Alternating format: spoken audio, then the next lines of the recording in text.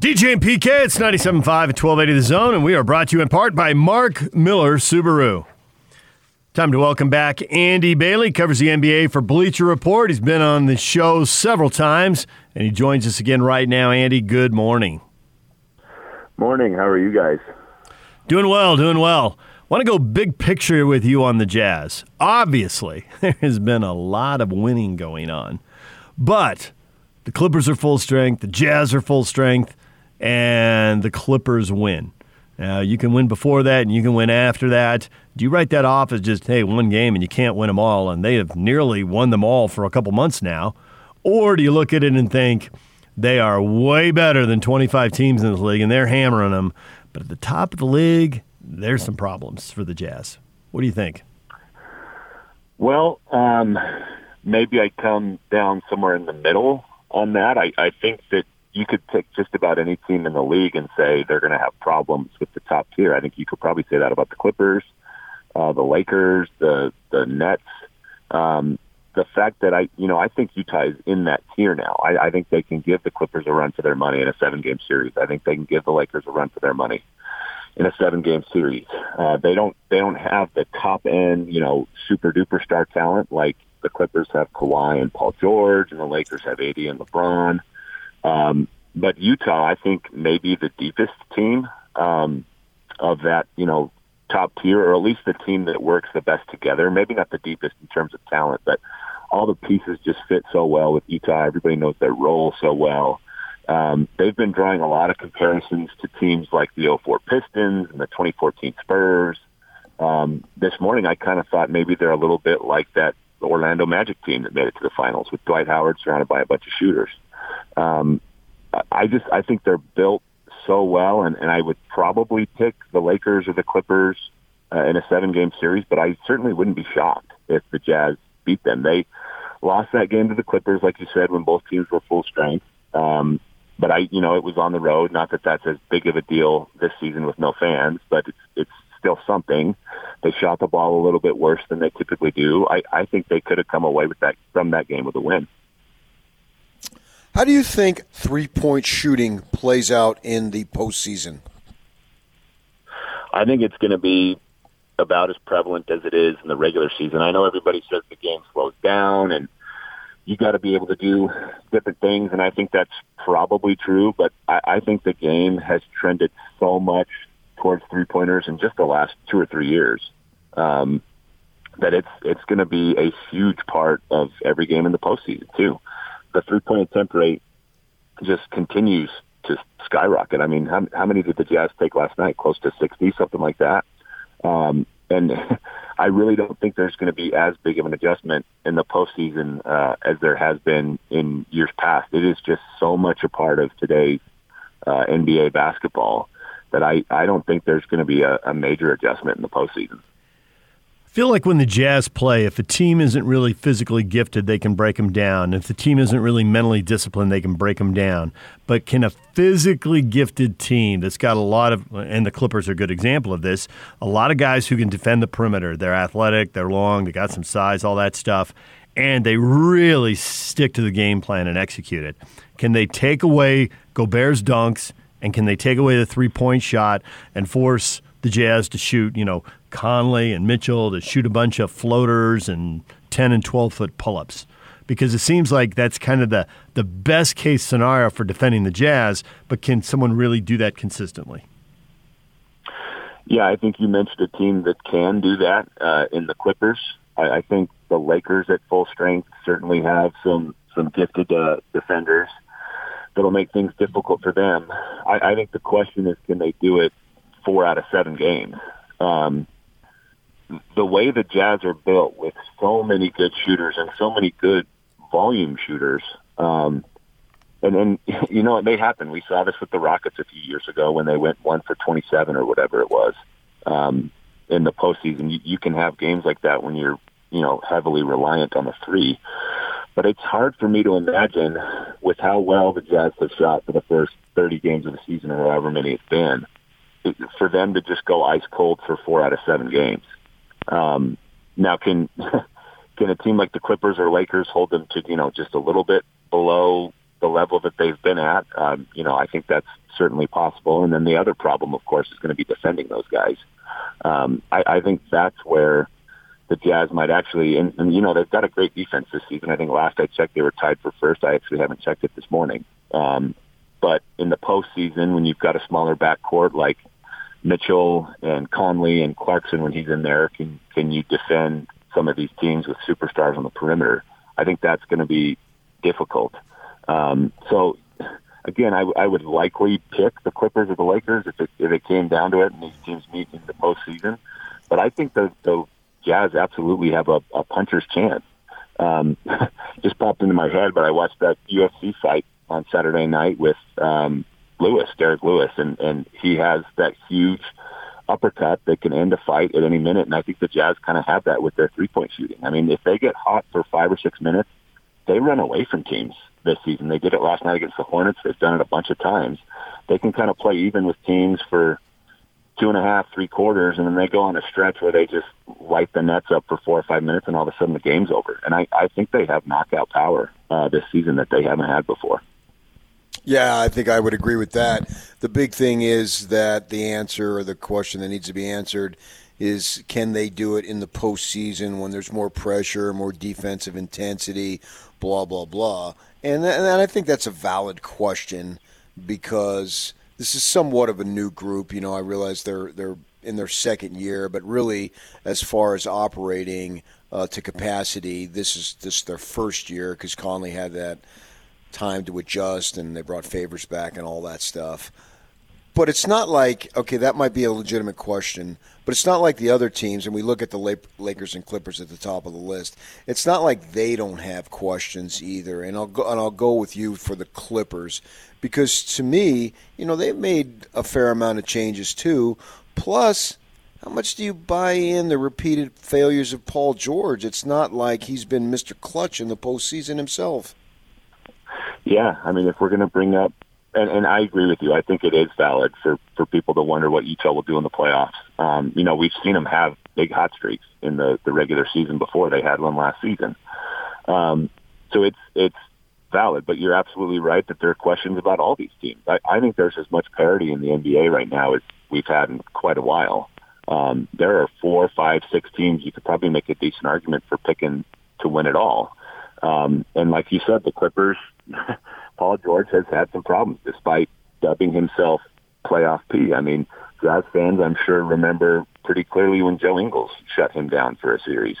So there are definitely questions there. I think Kawhi Leonard's durability, even though he's been, healthy this season, you never know when he has, some health issue pop up. I think there are questions for all these teams that there's health with Anthony Davis and the Lakers, and I'm not so sure about their supporting cast after the top two. The Nets are impressing me more and more every time I watch them play, but there's still questions about the defense. Milwaukee's defense, I think, got a lot worse this season. Ben Simmons' shooting is going to be a problem for Philly. So I think we can nitpick any of the teams that are in that top tier. But I think it's impressive that the Jazz have held this thing together, have built up a bunch of continuity and chemistry, and I think they are legitimately part of that top tier now. So when you talk about the top tier, it's easy to put the Nets and the Jazz and the Lakers and the Clippers in that group in whatever order you want to put them. But the Suns and the standings have crept within a game of the Lakers and Clippers, and partly it's the Lakers and the Clippers having their issues and their health and all that. But, man, the Suns have been really good, winning 8 out of 9. The only losses to the Nets. Do you think they belong regardless of record, do you think they belong in the same tier with those other 4 teams? So I would probably put them maybe just a half notch below that tier right now, but they certainly need to be paid attention to, and this is the second season in a row that Chris Paul has come to a team and really stabilized things. Phoenix already had plenty of momentum. I think Devin Booker's reputation changed a lot last season, and then they had the undefeated bubble. DeAndre Ayton, I think, is a little bit underrated and underappreciated because he came from that same draft class as Luka and Trae Young. They've got good 3-and-D guys with Michael Bridges and Cameron Johnson. When they plugged Chris Paul into what was already moving in the right direction, I think they're close to that tier. a little hesitant still just because of the inexperience of some of those other guys. But they look fantastic. Like you said, they've just been on fire lately, and something that they've been doing that I just mentioned about the Jazz earlier too is just running away. They just ran away from their matchup last night. And I think that's a mark of a good team. You know, Utah for years and years was a solid team that seemed to be in struggles every single game. This year they're blowing teams out. And I think when you reach that level, you're starting to be onto something. You think the Lakers have to make a move? I don't think they have to. If they're fully healthy, I still think that's probably the toughest duo in the league. Now, if we want to compare trios, then we've got the Nets in that mix, and maybe that's a different thing. Or pick any two of those Nets, and maybe you can go head-to-head with the Lakers. But LeBron and AD just fit together so well. There's still a level that LeBron goes to in the postseason that I'm not sure anybody else can get to, which is just pretty ridiculous when you think about how long he's been doing that. And I think there's just an element of coasting going on with the Lakers. I still really like their offseason. I think all the guys they added fit pretty well, and Marc Gasol has looked slower and older than he did last season for sure, but maybe he's saving something in the tank for the playoffs too. I think they're going to be obviously pretty tough. If I had to pick a team right now, assuming everybody's healthy to make it to the finals from the West, I would probably go with the Lakers.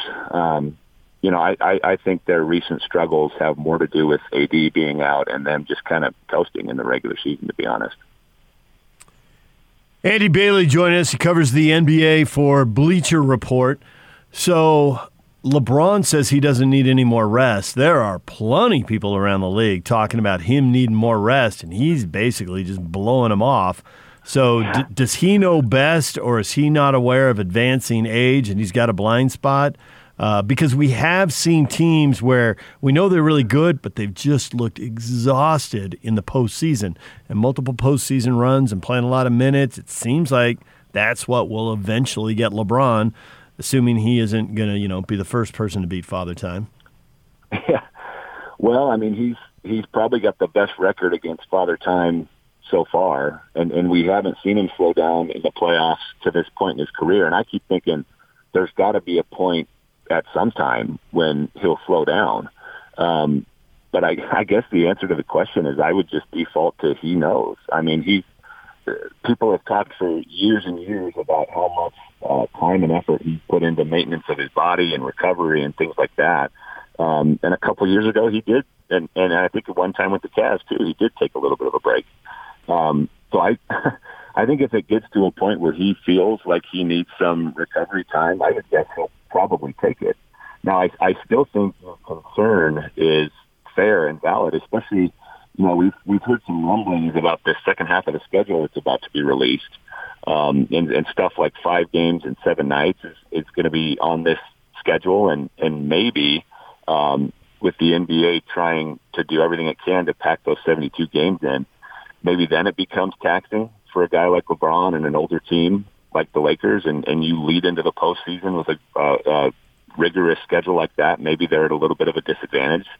And I would say they get a little bit of a reprieve in the first round, but who knows? I mean, if they go into the playoffs as the 3 or 4 seed and have to play some other team from the West that's well above 500, fatigue could very much be a factor for them. So you say that you like the Lakers if you had to pick right now, or you're going with Brooklyn if you had to pick right now in the other bracket? I think so. There's just so much offensive firepower at the top. And I think what's different about Brooklyn, and I think we could say the same thing about the Warriors a few years ago, we've seen a lot of super teams come together over the years, and it takes a year or two to work things out. I mean, that was certainly true of the Heat with LeBron and Dwayne Wade, and that they never worked things out with the Lakers when they had Kobe and Nash and Dwight Howard. But I think the fact that when James Harden went to the Nets, he was so willing to defer from basically the moment he got there, sort of alleviated all those problems. And I feel like I saw a similar thing with Stephen Curry when Kevin Durant went there. James Harden is a guy who was an MVP a few years ago.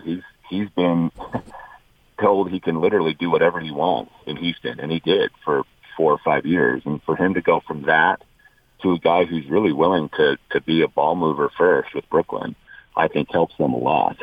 I'm not ready to count the Sixers out yet. I think the leader in the clubhouse right now for MVP is Joel Embiid, and I think the fact that they've surrounded him with some great shooters and Danny Green and Seth Curry makes them pretty dangerous. But like I mentioned earlier, I mean, teams have figured out a way to play Ben Simmons in the postseason, so they've got questions that are maybe a bit more pressing than Brooklyn. So I'd probably go with the Nets right now. Andy Bailey covers the NBA for Bleacher Report. Is Mike Conley going to be an all-star? I would sure love it if he was. I think his candidacy has obviously taken a hit in the last couple of weeks, the time off with the injury, and then he hasn't been, at least from my vantage point, quite as impactful since he returned. But he's still one of the plus-minus leaders in the league right now, and I probably need to check this again. He may still be number one.